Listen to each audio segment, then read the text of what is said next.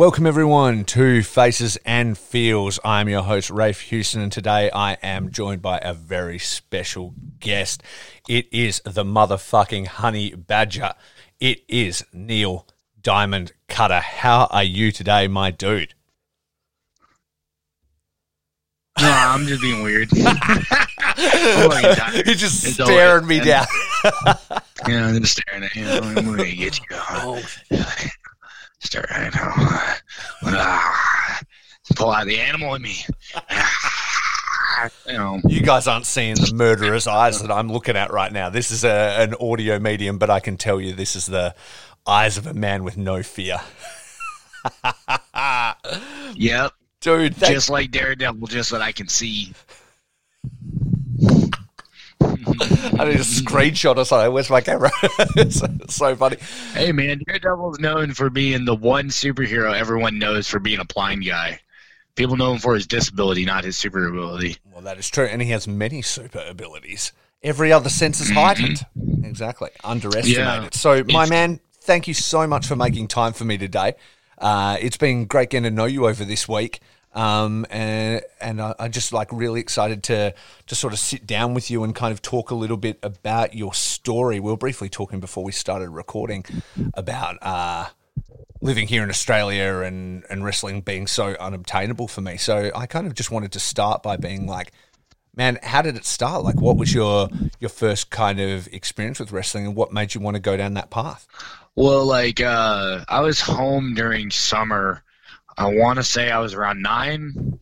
Looking at the time, though, and when I'm guesstimating when I actually started watching wrestling, it probably around 12 or 13, around 97 or so, 97, 98.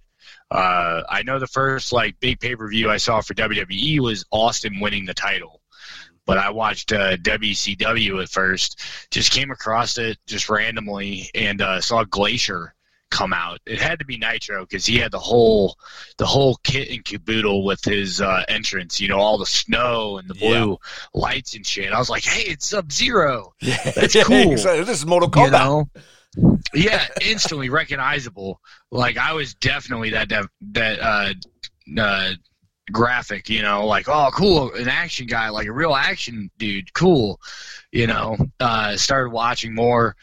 I saw the cruiserweights and saw Juventud Guerrero and Rey Mysterio and Jericho most of all, you know, and I think DDP was doing something on that show, and he caught my eye because for some reason I always think it's Glacier versus DDP, but apparently they never had a match in WCW, which is very strange to me. I really vividly remember them having a match. Yeah, it's like your child's memory, right? You think back and you're like, I remember this happening, and this is what like my everything's based around. And then people are like, it didn't happen, and you're like, what? Yeah, exactly. I also learned recently, though, like when you actually go to think back of a memory, you're not actually remembering every single detail. So that's why your memory starts going, because every time you tell it, it's like the telephone game. Something gets a little obscured. That's why, like, over time, you know, people's stories will go from a fish being this big to a fish being, you know, huge over the course of 20, 30 years of telling the same story, just gradually getting bigger. Yeah, to the point where it's not even lying or a mistruth because you've convinced yourself that that's the way it was, which is like with crimes and stuff, they want to speak to witnesses and that within, you know, those first few hours because the story changes just naturally, not maliciously or anything like that. It's just the way human memory works, right? Yeah, exactly. But back to the original memory of it. I really vividly remember like Glacier and DDP, and then as soon as I saw Jericho, I was like, hey, I'm like him. Like, I'm a small dude. Like, I can do stuff that he's doing, and he's not doing all this other crazy shit that Rey Mysterio and Juventud and Psychosis are doing. Like, he's doing a ground and pound, like, come at you kind of shit. And that's what I was into. So I really gravitated towards Chris Jericho. Like, to me, he's the GOAT. He's the best there will ever be in wrestling. The sad thing is, though, he hates death matches. So, you know, a friend of mine reached out to him and tried to get him to come to a show that was local to him, and told him my name and all this. He loves my name, but, you know, I'm sure he's not too impressed with the work, even though, like, I do a Lion Salt for him, in honor of him. Like my moonsaults are always spot on, and anytime I hit Lionsaults, I'm usually pretty spot on where I'm at. So, you win some, you lose some. Hey, you know what? He liked the name, and that's all you get. You take these little wins where you can get them, right? Yeah. Like, at least he likes my name. Yeah. Exactly. I'm sure he saw my entrance. He'd probably love that. It's just once you get into glass and the like really nitty gritty violence of it, I'm sure he'd be like, okay, Well, I kind of get the vibe. I know that he's real good friends with that Dr. Luther guy who was a deathmatch guy and stuff like that. It's like maybe he doesn't hate it, or it's not for him or whatever, like looking down on anybody. Maybe it's just, not for him, and he would, understand why people do what they do. Yeah. Like, I've had quite a few guys who will never do death matches just walk and be like, I'm just curious, like, why? And I'm like, are you asking, like, sarcastically, like, why? Or are you asking, like, really why? Like, down in Phoenix, I had a guy come up, and he's like, no, I legit want to know why you do it. Like, you just seem to be really passionate about why. I'm like, because it's storytelling at its finest, dude. Like, I don't have to fake anything. Like, you guys will be called fake all day by drunks and hecklers and all this. Once I go through some tubes or get hit by thumbtacks and stuck in my back for the rest of the match, like, you can't fake that sort of pain. No. You can't fake that kind of visual. So for one, no one will ever tell me it's fake, because I'll just look at them and be like, okay, let me hit you with something. Let me headbutt you. Let me do what I do in a match, and I will show you how fake it is. I'm way more nicer about it now, but I forgot what else I was going to say about that. No, that's all right. We'll rewind a bit and we'll get there. So once you see WCW and you see Glacier and stuff like that, and you start getting into wrestling, how does the journey to becoming a wrestler begin for somebody? Well, when I started training and all that, me and a bunch of friends were backyarders. We did the stupid shit on the ground, and the only difference is that we actually tried to chain wrestle and tried to put on, like, actually technically sound kind of stuff, despite how yarder-ish it was. So eventually me and my friends all pitched in, and we got a 12x12 boxing ring with no spring in it, and we all learned how to wrestle in that ring. One of the kids ended up going to school when he turned 18, went to a local place that had Delirious and Matt Seidel there. And I'm not sure if they were trainers at the time, but whoever was training my buddy would come back the next day after he got all healed up. He would come back, and then he would teach us how to do it. Luckily, he was very good at being a teacher and showing us, replicating exactly what he was taught. He was really good about that. And we all did the exact same way he did and went through the exact same steps he went through. And even though it's slow for some of us, we all agreed that we need to go at the same pace, because we don't want to hurt anybody, and really get messed up, especially if we don't go anywhere outside of backyard wrestling. We don't want to hurt each other. Yeah. Which is a super mature outlook for young dudes that are essentially like bootleg training. It sounds like you guys were taking it like really seriously. Yeah. Like that's the one big takeaway I tell a lot of people, is that, like, you don't understand, like, I'm a workhorse. Like, that's what I do. I played football for 11 years, and I was a defensive lineman. Smallest guy on the team, wanting to play the hardest position, or one of the hardest positions on the field. That's how I am. In matches, like, I'm always trying to come up with the perfect match, but I know it'll never happen, because perfection is impossible in my mind. I'm too highly critical of my own stuff. But I was very, very intent on making sure that I was going to know what I was doing. So if I was to go on to the indies, I would instantly be trusted, and people, they may not know where I got trained, because it was all hush-hush back in 2003. You don't tell people you were yarders back then. They'll just beat you up. Yeah. So I would just tell people, I got kind of podunk training here in Southern Illinois, and, just kept chucking right along. And years later ended up IWA Mid-South and realized there's a much bigger world out there than Southern Illinois, and everything just kind of snowballed from there on. Yeah, wow. But essentially, I was a yarder. Yeah, essentially. Exactly. So no, because in America, you guys have got like amateur wrestling. I guess in high schools and stuff. It's not a thing we have in Australia. So I often wonder how many people like started through. You often hear guys talk about the stories like, yeah, I signed up for wrestling in high school, and then I walked in. I was like, "Where's the ropes?" kind of deal, you know. So it's like, I wonder whether you've begun in an amateur kind of background and gone from there, or how it all worked. Well, like I asked my wrestling coach about it because I had the same thought. Like, hey, you know, if I go learn this wrestling, it should be able to transfer over into the other wrestling, you know, that kind of thing. Maybe get a scholarship, you know, that kind of deal. Yeah. You know, try to meld the two together, kind of like Kurt Angle did. Yeah. But this is prior to him. Like, this is before he even won a gold medal. So, first my idea. Yeah, exactly. He ripped you off, really. Yeah, I'm sure a million people had that idea. But I asked my wrestling coach about it, and he's like, "Oh no, this is different. Like, this is discipline. Like, this is like military kind of work. Like, this is sport. Like, it ain't fake like that." And I'm like, I don't know. I watch ECW, man. Like, that's not really all that fake. Like, still hurts, you know? Yeah. You can learn how to fall, but it still hurts to fall. Yeah. Still hurts to hit the ground. But he just told me to go find a school somewhere else. And, you know, me being a dumb kid, I just went with my friends. Yeah, just went. You know, we learned that on our own. The great thing is, though, is a guy I met, Sean Vincent. Met him very early on in my career, and I never really gave him my background on wrestling because, you know, back then you don't tell people you were a yarder. You just go out and do your job. Yeah. And, like, within the last year, I told him, like, yeah, dude, you didn't know I was a yarder? He was like, oh, my God.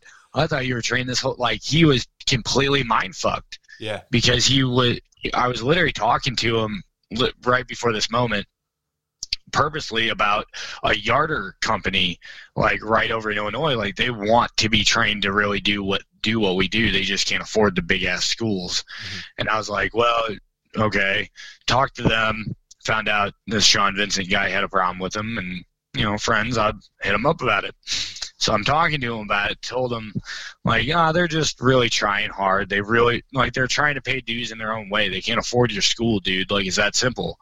You know, not everyone can afford certain prices because they're all dirt poor. Yeah. You know, look at me. And he's like, what do you mean? I was like, I used to be a yarder, man. Like, I learned in the backyard. And he blew his mind because I was so crisp with everything and I was so fluid with everything I did. He thought I was legit trained somewhere. So it just goes to show, if you can put in the effort and you get the right type of training, you can succeed in wrestling. It's just, I'm a very special case. Yeah. You know, I'm 1 in a million kind of shot. Yeah. To have the type of skill set that I have in wrestling. Absolutely. So, any of the team, like your group of friends that started with you in the backyard, do any of those guys still wrestle? No. No, like what? I thought you were going to tell me like, and that guy that taught me thing is actually Batista. I don't know. That's so ridiculous. Well, this will blow your mind. Back when I was 16, Matt Seidel was backyard wrestling at the same time. And he just happened to be in my area. So we actually met backyard wrestling on the same show. And then come to find, you know, he has his future and, you know, goes to WWE and shit. Like me still trying to get around the globe. Just trying. But he's the only dude that I remember from that kind of group of people. When I first got onto the indies, I was part of a group called LWA. They're known as St. Louis Anarchy now. And I know Evangelistico is still with them every now and again. Pierre Abernathy is still there. I believe he goes by Matt now. And then Gary J. They were all there, and they were all same level as me, just they had much better training than I did at the time. So they started with LWA along with me, and Gary's the only one who's legit been in the business just as long as I have, maybe a few months prior, maybe a month prior, but like me and him are literally the same amount of time on the indies per se. So he's the only one that's really survived and made something of himself outside of Seidel. Yeah. And then him coming back around recently into kind of the similar circles as you with the ICW stuff and things like that, which is pretty interesting that you guys sort of ended up in a similar place. And that's what I told him when I saw him. I was like, it's kind of weird, ain't it, Gary?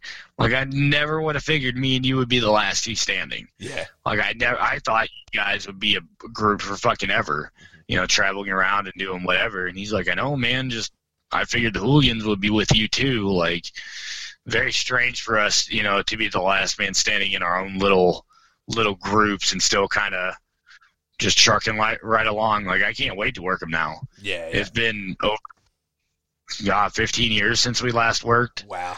So, like, I'm ready to – no, it's probably closer to 10. Yeah. Probably 11 years or so since we last worked. Same with Marcus Crane. I can't wait to work Marcus. I've known him for a really long time, too. Yeah, exactly. I think you and Gary J would be very interesting. I'd love to see that in, like, maybe a pit fighter kind of scenario or a no holds barred kind of thing would be pretty awesome.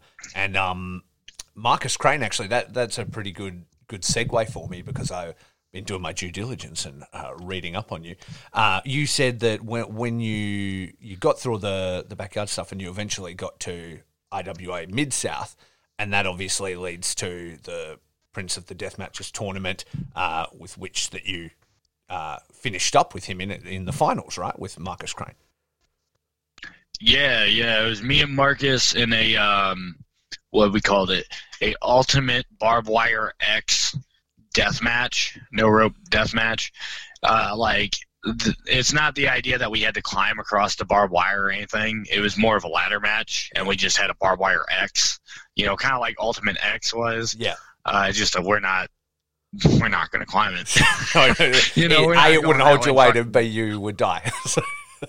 Yeah, well, the poles they had were just strong enough to tighten the metal for the barbed wire going across, and anyone puts any amount of weight on that, the duct tape ain't gonna hold. No, exactly. You know? It's just for the visual. That also that tournament also saw you defeat John Moxley in a drunken Type A match, which I watched this morning and really enjoyed. Oh, yeah. John's hilarious in that match. He's so funny. And I crack up every time I see it. I can do nothing but smile at that match because, at the time, I was completely sober. I don't really drink all that often. At that time, I was practicing, verbally practicing sobriety, you know, just because of my family has it running in my family. And, you know, so Ian's like, well, what are you okay with taking one shot of, or, you know, something you can work with if you're able to drink? I'm like, okay, Jack Daniels. John's like, all right, cool, whatever. Fucking, we get out there and I start pouring him out. I love that as well. This shit. Yeah, I'm just outsmarting everybody. I wait till the ref looks away and I'm like, nope, drop it, you know. And the commentators are going crazy. They're like, oh, he's not even drinking. Yeah. The crowd catches on super quick and they're like, Ref, you're a fucking idiot. Yeah. And then finally when I went to the third one, they're like, you better fucking take. And I was like, well, I got to be a face, so I'll take one for the team, you know. Last extravaganza that weekend, I did the Sean show at the end of the weekend, and Marcus Crane was there. Me versus Devin Moore, and me and him knock each other out, essentially. Marcus Crane runs in and pins Devin, and Marcus wins the match. No rhyme or reason to He's it. Not even there. Not even active. Yeah, Marcus had some alcohol, of course. Yeah. And he was like, you're not gonna drink. You don't drink. And I'm like, nah, it's you, man. You're not John Moxley. You're my buddy. I'll drink with you. You know, I took a swig for him, and then he poured it all over me. And I'm like, damn it, dude, I don't want to smell like alcohol. I'm cool with taking a drink. Yeah. I'm not cool with having it poured on me. Come on, man. Has to take it too far. As Marcus, though. So with with IWA and death matches and stuff like that, had you obviously said you were an ECW fan, so how does the journey into your first death match start? Is that something you sought out, or was it something you were there and they asked you to do it, or how did that happen? Well, essentially, like, Ian obviously saw that I liked the ECW stuff, and, you know, I mimicked a lot of the running off of chairs like Sabu, and, you know, just tried to do my own thing to make me stand out from everyone else. And he asked me how I felt about death matches, and I'm like, well, to be honest, I don't really know what that means other than glass.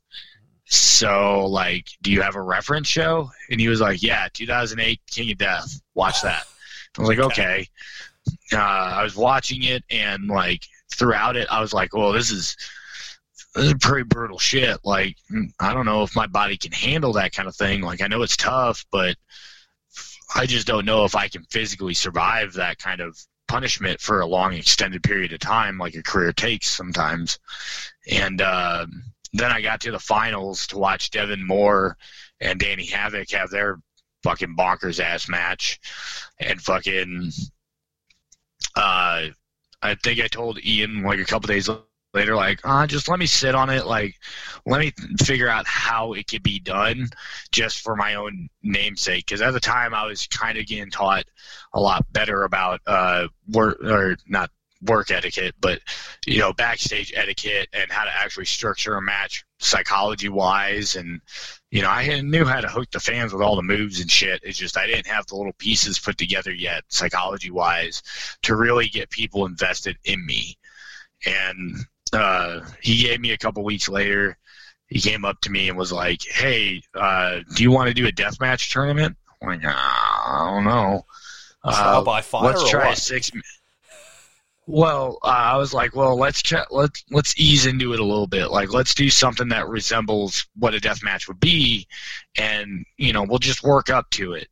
And that's why, like, through Prince, you see it just slightly get more and more violent, because it's having me slowly dip into the pool, you know. And then once we got done with Prince, I was like, yeah, Ian, I'm down. I'm down for death matches. Like, I'm figuring them out. I have to just dive in head first. Once that happens, I'm probably going to be able to invest. You know, I just need that banger kind of thing. So I win Prince. I go on to face Devin, my brother, at King, and that match is very structured like normal match, just with weapons and shit in the way. No glass, or very little glass. Second round, wax. Log cabins. That match fucked me up. I was bruised for a good 3 weeks to a month later. Like, just fucked body-wise. So, like, that was my head first into the pool without any water in it. Just straight into the glass, really straight into the log cabins. For anybody who's not familiar with death matches, Neil is talking about, they essentially build like Jenga houses out of fluoro tubes, if you can imagine that. I'm sure you can Google it. But you remember Lincoln Logs? No, what's that? Well, here in America, we had a thing called Lincoln Logs, and it was pretty much just little wooden beams like this long, like maybe that wide, but there was little grooves on the end of it, so then you could actually put a piece, let me put my fingers the right way, to where it's like you got one going this way, and you can actually connect them like that. Right. So that like tessellate them and kind of like build a house or whatever. Yeah, exactly. So it'd be like that, essentially. Yeah. And that's the same way that log cabins are built, you know. 2, turn them, 2, turn them, 2, go about 4 high, makes about a foot high log cabin. Just of glass, like fluoro tubes. And so when those are thrown at you or you're thrown into them, it's quite spectacular as far as the explosion goes, and quite a lot for, like, you're like, this is my first glass death match, and then you're just going through these things. Yeah. It's pretty crazy. It's so great because, like, that was the time when I was like, okay, like, I call it a shock match. When you go through a match that's that devastating to your body, like, you sit there and you really contemplate whether or not you even want to keep wrestling. Like, you really think long-term afterwards, and you're like, wow, like, can my body really hold up to this? Can it really, you know, you really have deep questions in your brain. You're trying to answer as you're going through this huge amount of pain. And like literally the next night, I'm laying there in my bed, and I end up reliving the DVD off the apron to the floor, and I wake up and completely out of breath, and as if I literally went through it that moment and just felt all the pain from it. And literally I sat there, calmed down, got my breath back, and I was like, oh, that's fucked up. That's PTSD, like, man. That's crazy. Yeah, I was just like, huh. That was weird. I just turned and laid back down. I just went back to sleep, like, whatever. Same thing happened with Prince of Death. The suplex off a ladder Marcus gave me through the X. I relived that bump, too, a few weeks after I did that. And I was like, whoa. Like, I sat up as if I took the suplex. I sat up, and I was about to sell, and I was like, wait, I'm in my room. Whoa, that's weird. That's crazy. That's literally your body giving you signals, going like, "Hey, man, these were traumatic events. Like, are you sure you want to be doing this?" Twice, yeah, that's the weird thing. It's only happened 2 times, and like I'll wrestle both guys multiple times. Yeah, I'm saying, never happened. Well, I mean, they were a couple of like your first big ones, right? Like now. That's old hat. If anybody is listening to this and hasn't seen a Neil Diamond Cutter match before, like check out the Insane 8 tournament that just happened in 2020. Like I just watched it, and your match with Oren Veidt, your match with Schlack, I saw you take some punishment that I've never seen other people take. I've seen you just like thrown through things where I sent you a message like, bro, you good. And this was like a year ago, and you're like, yeah, obviously. Like, like it was crazy, man, and really impressive. Yeah. So it was about 6 months ago. Yeah. So it's not too long ago. It's saying the Wax and Prince of Death, that stuff was 2010. That was 10 years ago. Yeah, wow. So, yeah, that just shows how long I've been kind of doing this. To be fair, like I did take time off because I had a child, so I had to reprioritize. Mm-hmm. And for about 3 years, I was a truck driver. Yeah. And then got back into wrestling, did normal matches for a place called Party Hard. Some of them are on IWTV. Like I have real long hair and a beard. I look like Moses. It's really bizarre. But if you look at my early career stuff, like I had the whole undercut, long ass Nanji hair that was dyed red. I looked like a punk, like a cyberpunk, like one of those kind of weirdo kind of guys, just redneck style. But yeah, came back to death matches, and I want to say it was 2017, maybe. It was UEW's SOS3 tournament. I ended up working Schlack, my very first death match in like 6 years. Oh, Jesus Christ. And it was the first time I wrestled in California, too. Yeah, wow. So it kind of double whammy for me. You just have this thing where you like go into things for the first time, and it's the most extreme it can be immediately. Oh, dude, you have no idea. Like, I like it when people tell me I can't chain wrestle. Like, yeah, okay, sure. You claim that I can chain wrestle. Let's just do it on a million thumbtacks. And they'll look at me like I'm nuts and be like, "Nah, I'll chain wrestle you. I want everything to hurt." Yeah. I'm like, "Nah, man, let's make it hard." Like that, literally, if you do it right, you would end up making a giant circle in the middle of the ring, because in chain wrestling, you usually don't move more than 3 or 4 feet. Yeah. So just be spreading everything out. Yeah. Yeah, imagine how painful a headlock takeover would be. There's a possible stipulation in here that you could use at some point. Hey, man, if you guys can get a million thumbtacks, I'm down. It's like me and Nolan Edward, we wanted to get a hold of Guinness Book of World Records, but people kept telling us, like, they ain't going to come out for violence. And I'm like, aw, that's sad. Bunch of losers. Depends how violent you get it, right? I might have to well, it's thumbtack, so it's not like we're going to be bleeding buckets or anything. They'll just be sticking in us. Like, I got curb stomped into a bunch of tacks, and we were recording it for a Netflix series called Jack Whitehall and His Father Travel or something like that. Okay. But it's basically a father-son show where they travel the globe and you do weird shit in other countries. Well, they were in the United States and came down here, and they're like, we want Attitude Era street fight stuff. And I'm like, okay, they want buckets of blood then, because that's what Attitude Era was. It was buckets of blood and thumbtacks and, violence. It was pretty violent back then. And I know everything from that era. I was raised on it. So, like, the Party Hard guy comes to me. He's like, I don't know if they want you to do that. I'm like, trust me. I know what I'm doing. And, like, throughout the whole day, their production team is asking me what to do, or start asking me to help solve the problems, like to gimmick one of their sticks or whatever to break, Hollywood kind of production shit. And I'm coming through flying colors with everything. The production crew for Netflix loved me. The whole crew liked me. And the owner for Party Hard was like, oh man, like Neil's getting over with them too. Like, fuck, Neil can't stop getting over with people. He hated it when I get over with people, because I'd be like one of the boys, or, Effie, like the moment he saw me, he hugged me because I helped him get a booking. And fucking the owner's just like, oh, just made me laugh, because he always tried to mark me out and it never worked.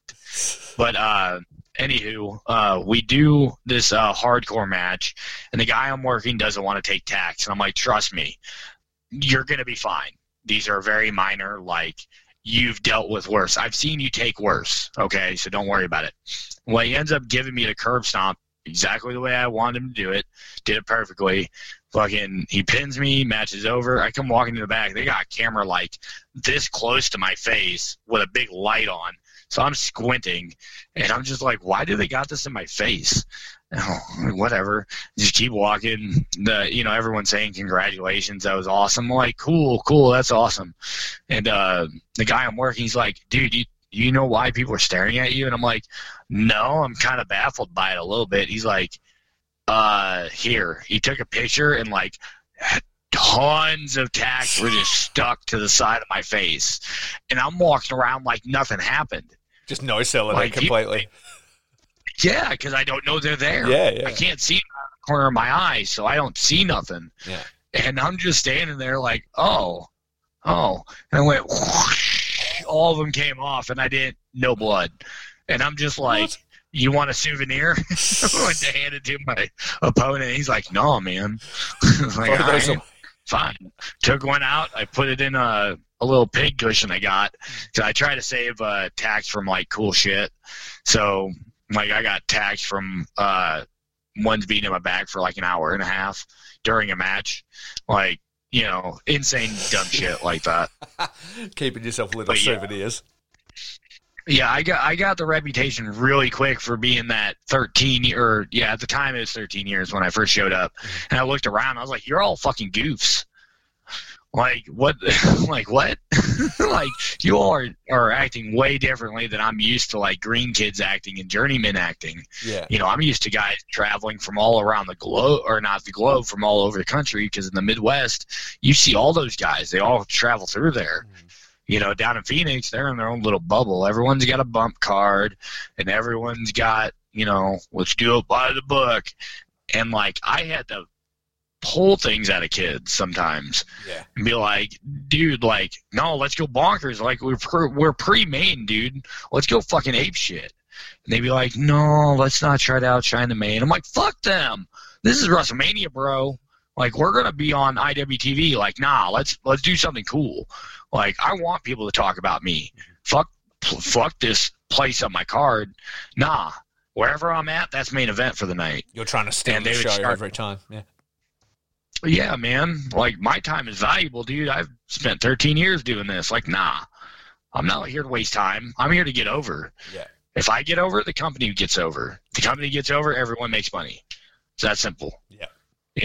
If you're not putting me in the right spot, that's your problem, not mine. Yeah. And I think you're like a really versatile performer as well. Like, my wife made me promise to tell you that her favorite death match, probably ever actually at the moment, is your Christmas death match that you did with Cannonball. She absolutely loved it. Like, what I'll do is on it it's probably weird, but on a night, like if I'm trying to catch up on matches or something like that, I'll just get my little laptop or whatever here, and I'll just put something on. So I'll be watching Pit Fighter or whatever in bed, like just trying to go to sleep, and rolls over and I'm watching, Pit Fighter X or whatever, New and Cannibal. She's supposed to be going to sleep because she gets up like 3 hours earlier than me or whatever, and then she's just watching it, and like literally loved it. And that's one where you guys were absolutely hilarious, but then also bring like a lot of violence and versatility as well. It was super fun. So like if you're always, I think that mindset is only going to help somebody, and I think it helps the entire card and the roster, because then nobody's feeling like what's the word I'm looking for? Secure. You know what I mean? Like everybody's trying and pushing.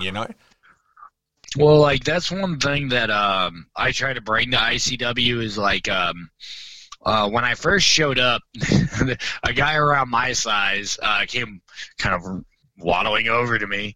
He's like, "Hey, you're Neil Cutter, right?" And I'm like, "Yeah." And he's like, "I'm Ryan. I'm here to build everything. If you got any ideas, please let me know. I'll build it for you real fast." And I'm just like, "Oh, okay, cool." Do we just become best friends?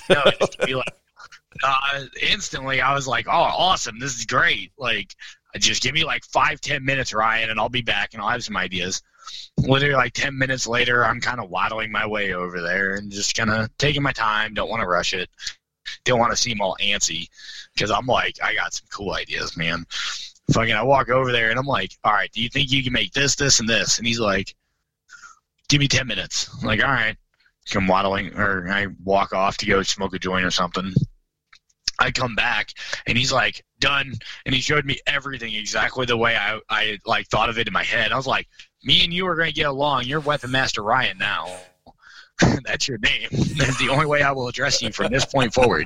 Because he instantly got it. I told him to make the candy cane light tubes. Loved it. Yeah. I was like, "You think you can take these two and put them together somehow and make a candy cane?" He's like, "Yeah, I'll think of something." Get there, and there they are. Perfectly made. I'm like, yes. This is awesome. Dude, the candy cane light tubes was so funny. Like, it was such a good idea.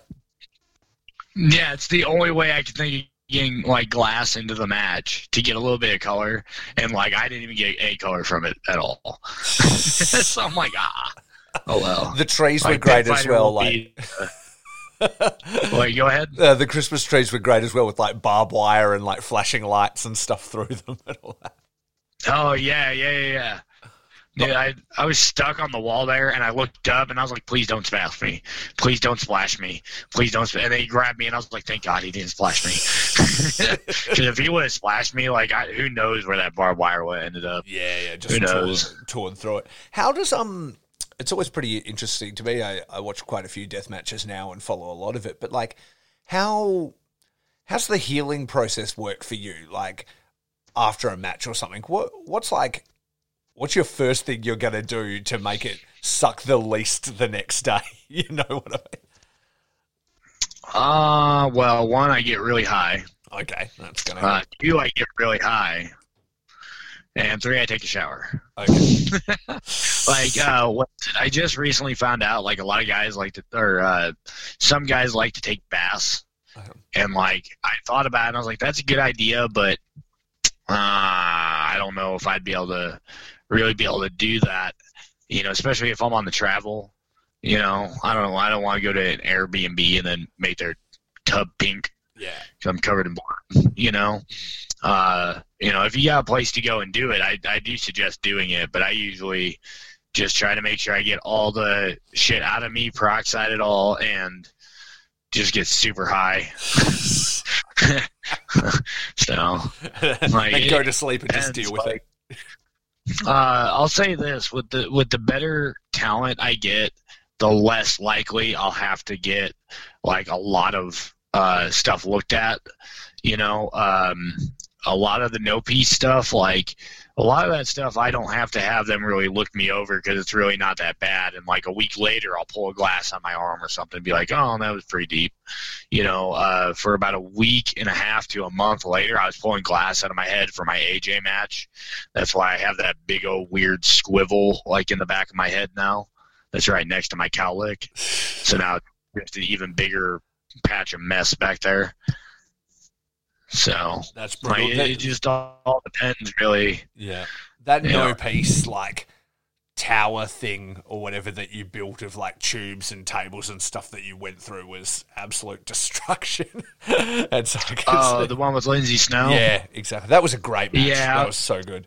I was kind of hoping they spray paint the house brown, because it was supposed to be like a gingerbread house. Like that was supposed to be the idea of it, but they didn't have time to do any of that extra shit because it was last minute thinking on my part. Yeah. So, you win some, you lose some. It was awesome, and I feel like it was a real coming out party for Lindsay Snow. I think like you really helped her there, and like as like a death match, an intergender death match, it was really impressive, man. It should be something like that you feel quite proud of, I think. Oh yeah, dude. Like anytime I work anyone that's not the average death matcher, I always tell them like equal rights, equal fights, man. Like I believe in gender equality. I believe in age equality. Like, nah, either we're here to do this or don't come to the dance. Yeah. You know, like I joked with Lindsay beforehand, or no, afterwards. It was afterwards, because I don't know how we got on this subject we were making dumb like call out lines to each other to get in our match, and I was like, just remember, Lindsay, this is my house. You're just visiting. And she just kind of got a serious look on her face. I'm like, no, like, you're welcome. Like, come, I want you to visit. Come see me anytime you want to come to Deathmatch Land. I'm more than happy to accommodate you. You know, like I welcome all creed. You know, what is it? All genders, all creeds, all nations. Like, I don't care. Like, we all bleed the same in my mind. Mm-hmm. No one is above anyone else, other than like maybe experience, but that's semantic kind of shit. Overall, everyone is on the same playing field when it comes to death matches. We can all have a good fight with anyone, as long as we do it right. You know, absolutely. And take care of each other the best you can when you're throwing around glass and things like that. Yeah. Like it can be tricky at times. It just depends on who you got really out there. Yeah. So I had a blast with Lindsay. She was fun. Absolutely. Who would you say is some of your favorite opponents? I got to think about that, because a lot of the guys I've been working, I've either only worked once or twice with, and sometimes you really can't gauge people on just one or two, like really depending on the circumstances. Like I've only worked Atticus and Oren once, but I really liked to work in our match with them. Like me and Oren, like I can't explain how that match came out the way it did. So like good. A lot of that is just by feel. Yeah. You know, with Atticus, it's more of I see great potential in him. Like he's gonna be a big star one day in the death match, if not already. Like he can do the promos, he knows how to cut the wounds deep, you know, and he knows how to present himself inside of a ring. So I like those two. I would really like to work again. John Wayne Murdoch is always a blast. I always have fun with him. I've done multiple 4-ways and I think we've only had 2 one-on-ones, and one was Sickness Cup, and the camera work isn't the greatest. You know, that's beyond the company's control, you know. And the other one was for another company that had kind of shoddy kind of camera work, but yet again, not really their fault per se. So I'm really hoping to get a spotlight kind of match with him soon to show the world, like, nah, I don't care what anyone says. Like, I'm proclaiming my seed right now as one of the top dudes in the country. So if I have to go toe-to-toe with John to prove that, then so be it, because I want to prove that I am on his level. You know, it's one thing for me to know it. It's another thing for me to show it. Absolutely. And at the moment, he's got that title of the ace of ICW No Holds Barred. So, I mean, that's all dependent on his next match, right? And there's no reason that somebody like yourself can't take that from him. I don't know, man. John's been on a tear there. Like, I really don't know who really has the tools to do it. I think I could get close. I don't know if I can necessarily beat him because I haven't beat him yet. So for me, I would just have to get more and more extreme with my stuff as we go along, because I'm starting to realize that it is not easy to take down John Wayne Murdoch by any stretch of the imagination. Same with Schlack. Schlack's another dude I haven't really beat yet, and that dude just keeps steamrolling over everybody. He is an absolute unit, is he? Jesus Christ. Dude, you're telling me, brother. Yeah. So you were telling me before we started, you're really gearing up that once all this COVID stuff sorts itself out, like the goals to travel, man. So what is some of your goals that you want to hit, places you want to go? What are you thinking? Well, right now, I know the UK is going to be a while before they open up, but once things are able to start going back to normal, like I know Van Guardian has been reaching out to me to possibly come down to Mexico. That's with Salope and Mieto Extremo. I believe Arrow Boy comes out to those shows too. Yeah, I cool. think I'm not 100 on that. And then I got a place up north. I think they're called Deathmatch North now, but it's Death Proof. Like I don't know if they're like I think they're related companies. Like just two different styles, I think. But like obviously, I want to come down under and beat the shit out of Joel for a night.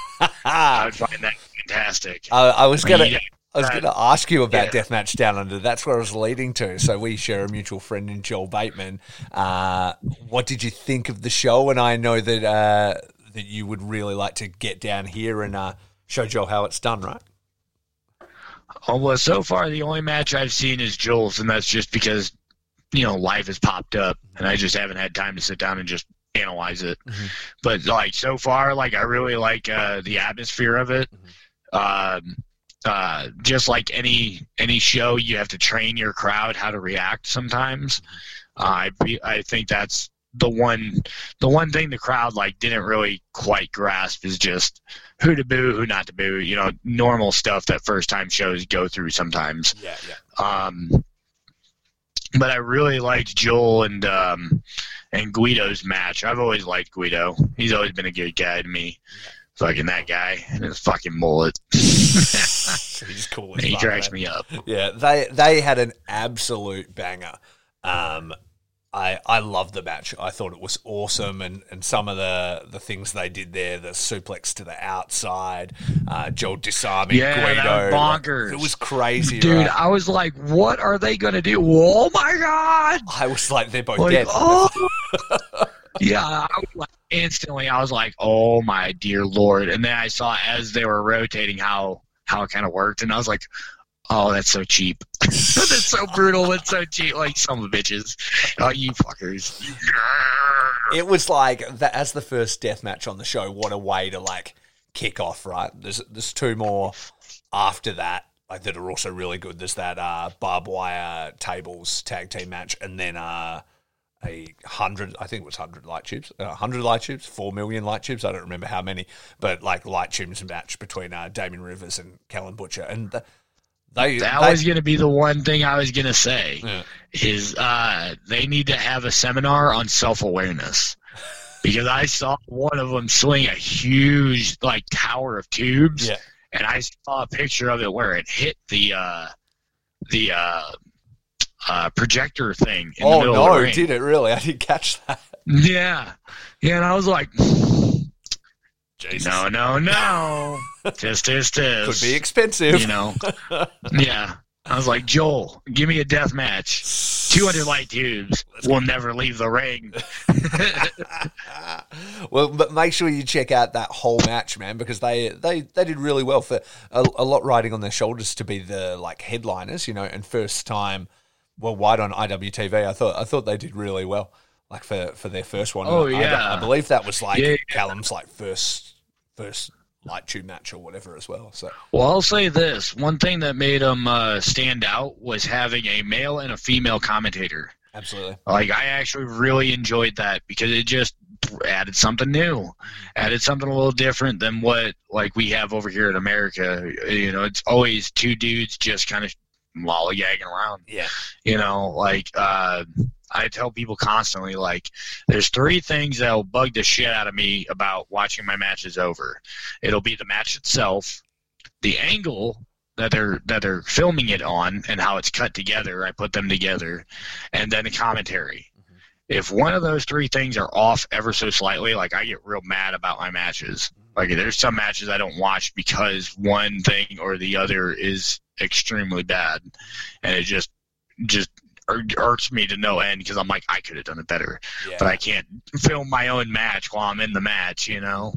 So I'm like, But ICW, everything's been fucking awesome there. No Peace has been really good with their commentary. Yeah,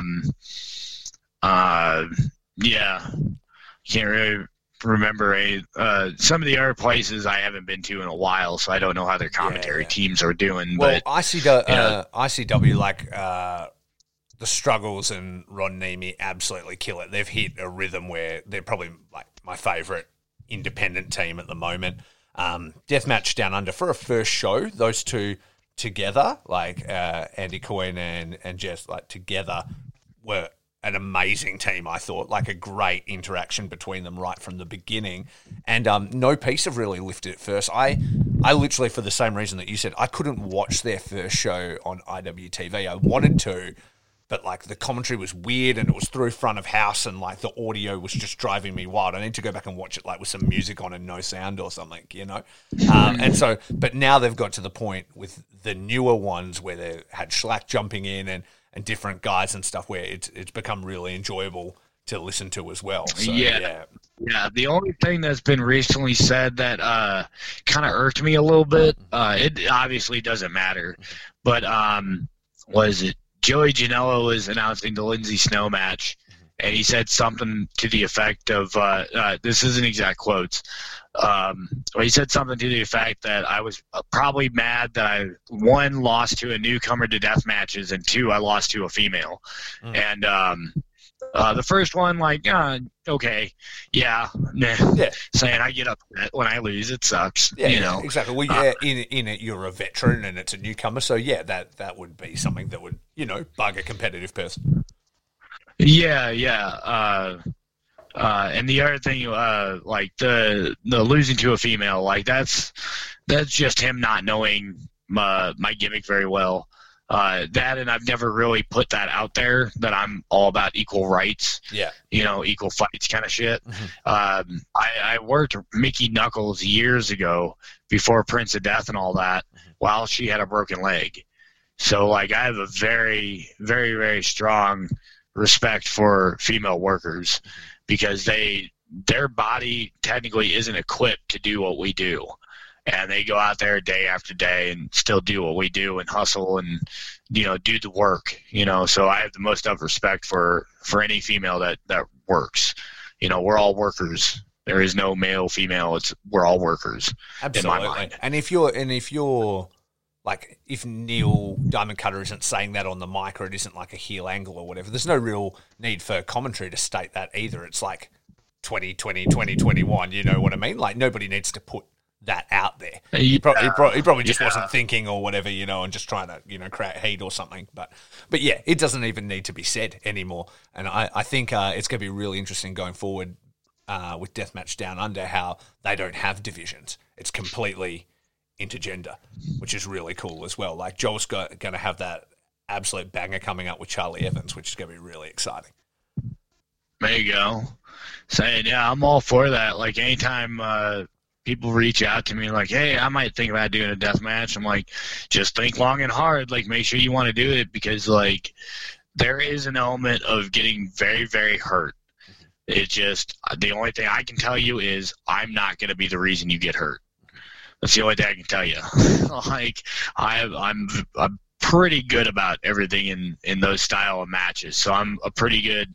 I usually tell people like me or John Wayne Murdoch and a handful of other dudes. I would tell people like, nah, you need to go to them to do your first like real death match because they will show you the way and it will be fun. Lindsay was all ecstatic about the match. So I was like, no, calm down there. This is one. Like, you got me. I'm a special case. So you might get someone who's younger than me, and, shit could turn out bad. Yeah. Exactly. So there's a lot of elements to consider in matches like that, because it's not just your ring work, it's not just your moves. There's so many foreign objects and other elements to consider at all times, right? Like you said, ring awareness, right? Like being aware of everything that's happening and where you're falling and what's happening. Yeah, as you can see, like, I got glasses on and stuff, and like I'm nearsighted, so when I take off my glasses, like, the farther away you get, the more blurry you get, and my vision's pretty bad, to be honest. Like, no peace. I tell them, like, no, do you turn on all these fucking lights? I don't want it dark in here. Fuck that. I'll lose it. I won't know where they are. Like, I can't see, man. Like, don't do contacts. You want me to fall off the stage like an idiot? Like, come on, man. But just by walking around, like, their lighting guy is really good about knowing where to light up certain places, so you can kind of play with it a little bit. And it's really been helpful a lot lately. So, you find those grooves. But I always tell people, like, man, like, I'll look around and I'll see blobs of people and all that, and I'll, like, wave at one to come at me, and they'll just come at me, and I won't know what's going on until they get to me, and I'm like, okay, hit me. Like, it's just, it happens. But I'm very aware of what's going on around me more times than not.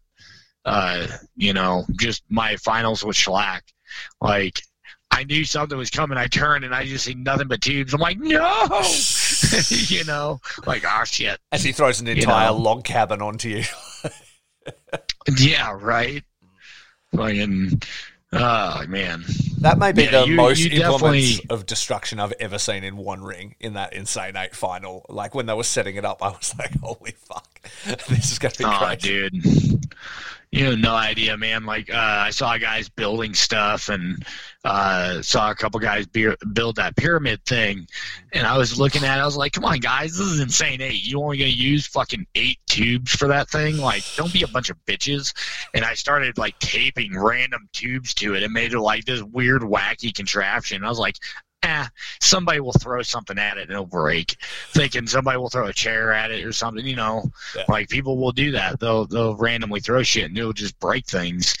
Fucking, oh man, was I wrong? Well, people did throw something at it. Yeah. Shlak threw you at it. Yeah, right.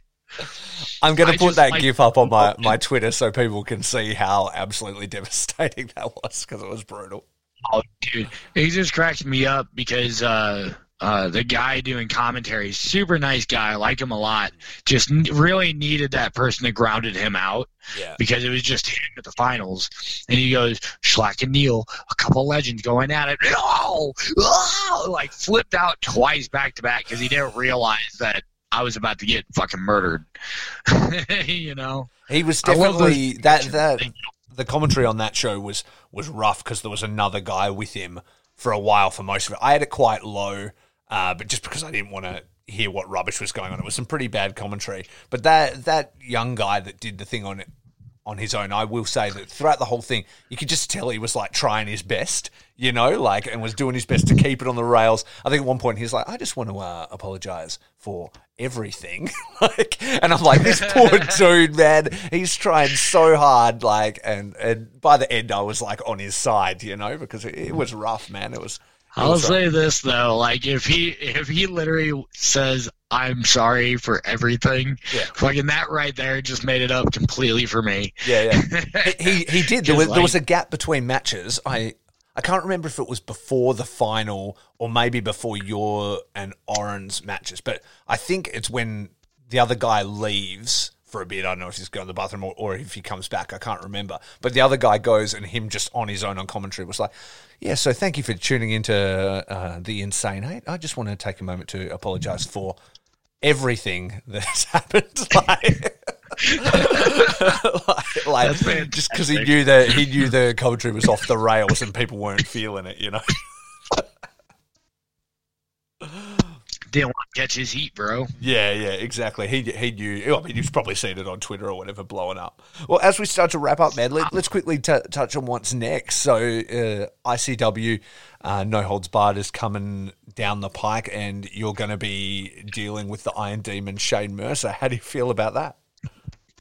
I'm going to fuck his bitch ass up. Yes. That's what I'm going to fuck him. He can bench press 500 pounds all he wants. It ain't going to stop me from putting a fucking stick up his butt. Like, it's so great because he'll put up posts on Twitter. Like, I've been wanting to do this for so long, but I got bored with it after a couple weeks because I just kept harassing him on Twitter. Like, he'd put something up, I'd retweet it and quote and be like, "I can do this in my sleep, bitch." You know, you're like his workout videos and stuff. Yeah. Like, he'll do a thing where he's showing a gif of him doing his fall away slam flip, and I'll be like, "Fuck you, bitch! I'll find a way out of that." Like, no. Like, you might as well start like picking at people because, like, to me, Insane 8 was kind of my way of being like, okay, this is all or nothing, and we saw what happens when I put my full effort into something, and ever since then, it's been 75, 80, 90%. It hasn't been that full-blown, like, let's go, let's do this. But Mercer, like, nah, he's going to get 100%, going to cram my foot so far up his ass, my toe's going to touch his fucking teeth. Like, nah, I'm not going to be scared of him. Like, fuck him. So he can throw a giant fucking bleacher. Like, I care, whatever. He's only got to chuck me. I just got to make sure I land right. Yeah. I'm going to get up and go after him again. Yeah. Fuck him. He's dealing with a honey badger now. You're going to keep coming, so he better be ready to swing those tubes, man. Yeah, man, he better be ready. Saying I don't hold no ill will towards the man. It's just competition, man. Business. Like, nah. After Satu Jin, I was like, nope, this is done. Like, nope. What a win for you, man. That was killer. That was a killer match. Yeah, thanks, man.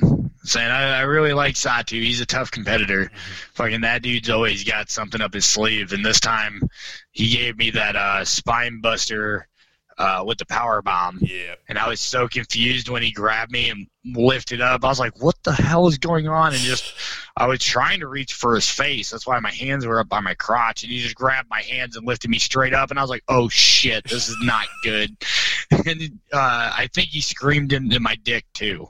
If you watch the video, like you hear a muffled "Murr!" And then, boom, we power bomb. So it might just be me. It might be the copy of the match I got, but it sounds like he's screaming into my dick. Right. I'm going to need to go back. Going to need to go back and audio analyze that and let you know. There you go. Yeah. That and Shane also got the unfortunate for him, but awesome for me, case of in the chains, because I am taming those chains and I am going to show people what happens when I have full control over a ring. Fuck Mercer. There's nothing left to say about that. My angle to make his head spin. Or that is awesome. I cannot wait for that. The last thing to touch is, where did obviously you said you're a big DDP fan, but the Neil Diamond Cutter alias, where did that start and begin, man? That actually started in IWA Mid-South. Ian Ryan actually came up with it. He was sitting there with a couple of friends, and they were all super stoned watching Saving Silverman. And he liked me from the 2 tryout shows I did, and liked that the first one, the friend structured the match. The second one, I structured the match. And he really liked the second tryout just because I structured it better than my buddy, and he was like, well, if you mix the 3 characters from here, you get kind of a weird kind of person. Just a weird, obsessed person about Neil Diamond.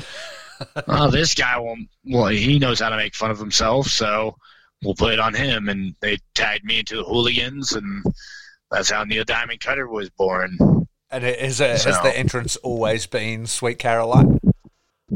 Yeah, the moment I changed to Neil Diamond Cutter, it's been Sweet Caroline. Like, every now and again, I'll have to come out to something different because either they don't know who I am and don't realize I use Sweet Caroline, or somebody will be like, "Oh, copyright? Do you own the copyrights?" And I'm like, does UFC own the copyrights of any of those songs? No. I doubt. Because they're entrance themes, you dipshit. We're not making money off of them. No. You're just playing them for like 30 seconds or whatever to a minute. And somehow I doubt Neil Diamond be on Google like, who's using my track now? Yeah. Especially a deathmatch guy. Like, the dude's got bigger fish to fry, okay?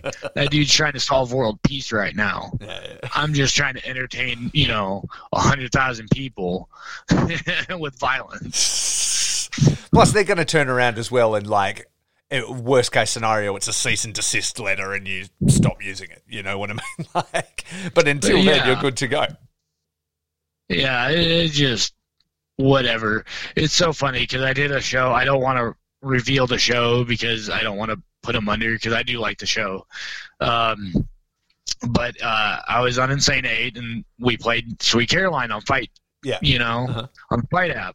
Well, this show was also on Fight, and they asked me about copyright. I was like, I didn't use it 3 months ago.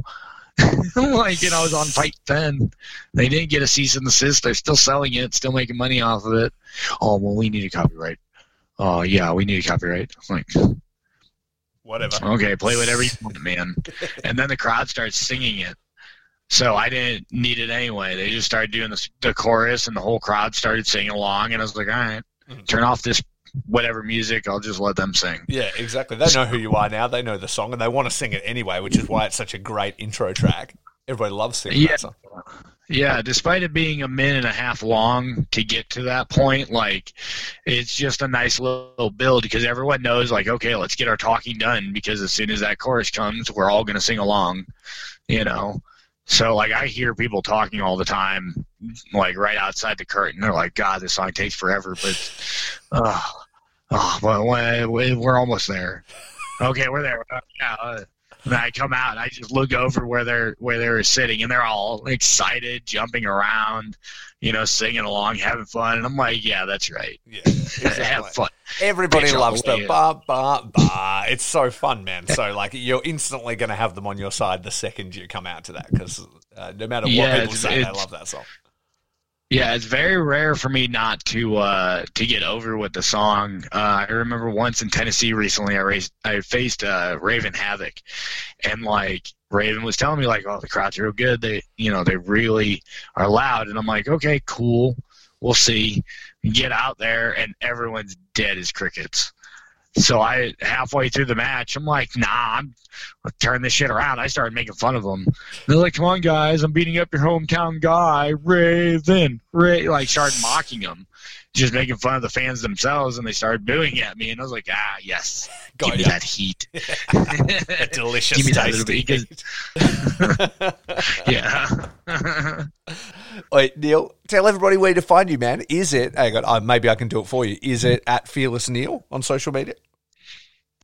That is on Twitter. On Instagram, I believe it's NDCPOD, which is Neil Diamond Cutter, Prince of Death. So it's just the initials of them. And then, I think my Facebook is public, so you can at least see the things. I'm not really accepting friend requests unless I actually know the people now because I'm almost to that holy grail of 5,000. So look at you. You got to save those last precious few spots. Oh, dude, once I get all the people filled, if I start making new friends and all that, I'll just start knocking off people I know for a fact aren't around. Yeah. Exactly. So just names on the Facebook. Well, I feel privileged to have one of those spots, man. I'm glad you reached out to me, and I'm glad we've gotten to know each other, dude. It's been wicked getting to know you, and I can't wait until the world opens up and we can share like a cold beer. We'll get you to WA or... To be honest, if it's all lifted up and you're flown into Deathmatch Down Under, I'm crossing the country to come over and see you anyway, so it'll be killer. Hell yeah, man. I'm saying we'll definitely have to have a beer and maybe a smoke. I don't know if it's legal down there or not, but... It's not. You'll need to keep it low-key. Oh, man. Bunch of bitches. Awesome, man. I am going to play you out in style the only way that Neil Diamond Cutter can be played out, yes? So sit tight, everybody. Thank you, Neil, for your time. This has been Faces and Feels. And remember, it's all about peace, love, and pro wrestling. Peace out, Neil. Adios.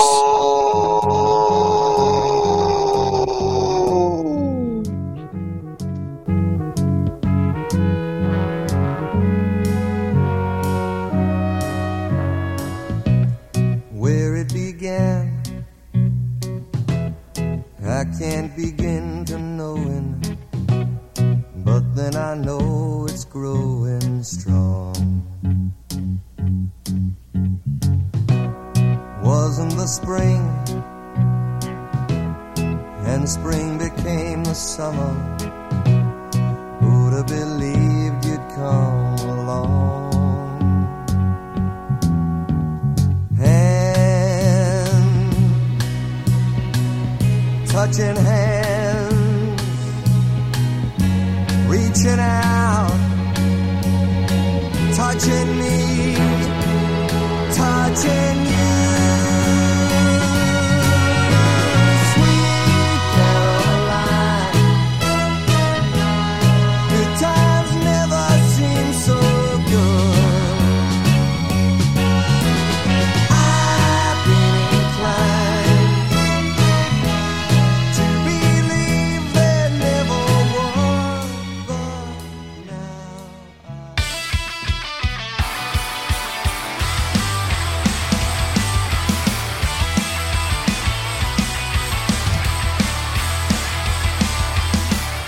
Thanks everyone for listening. This has been Faces and Feels. Check us out on social media at Faces Feels Cast on Instagram, at Faces Feels Cast on Twitter, or send us an email to facesandfeels@gmail.com. Until then, peace out.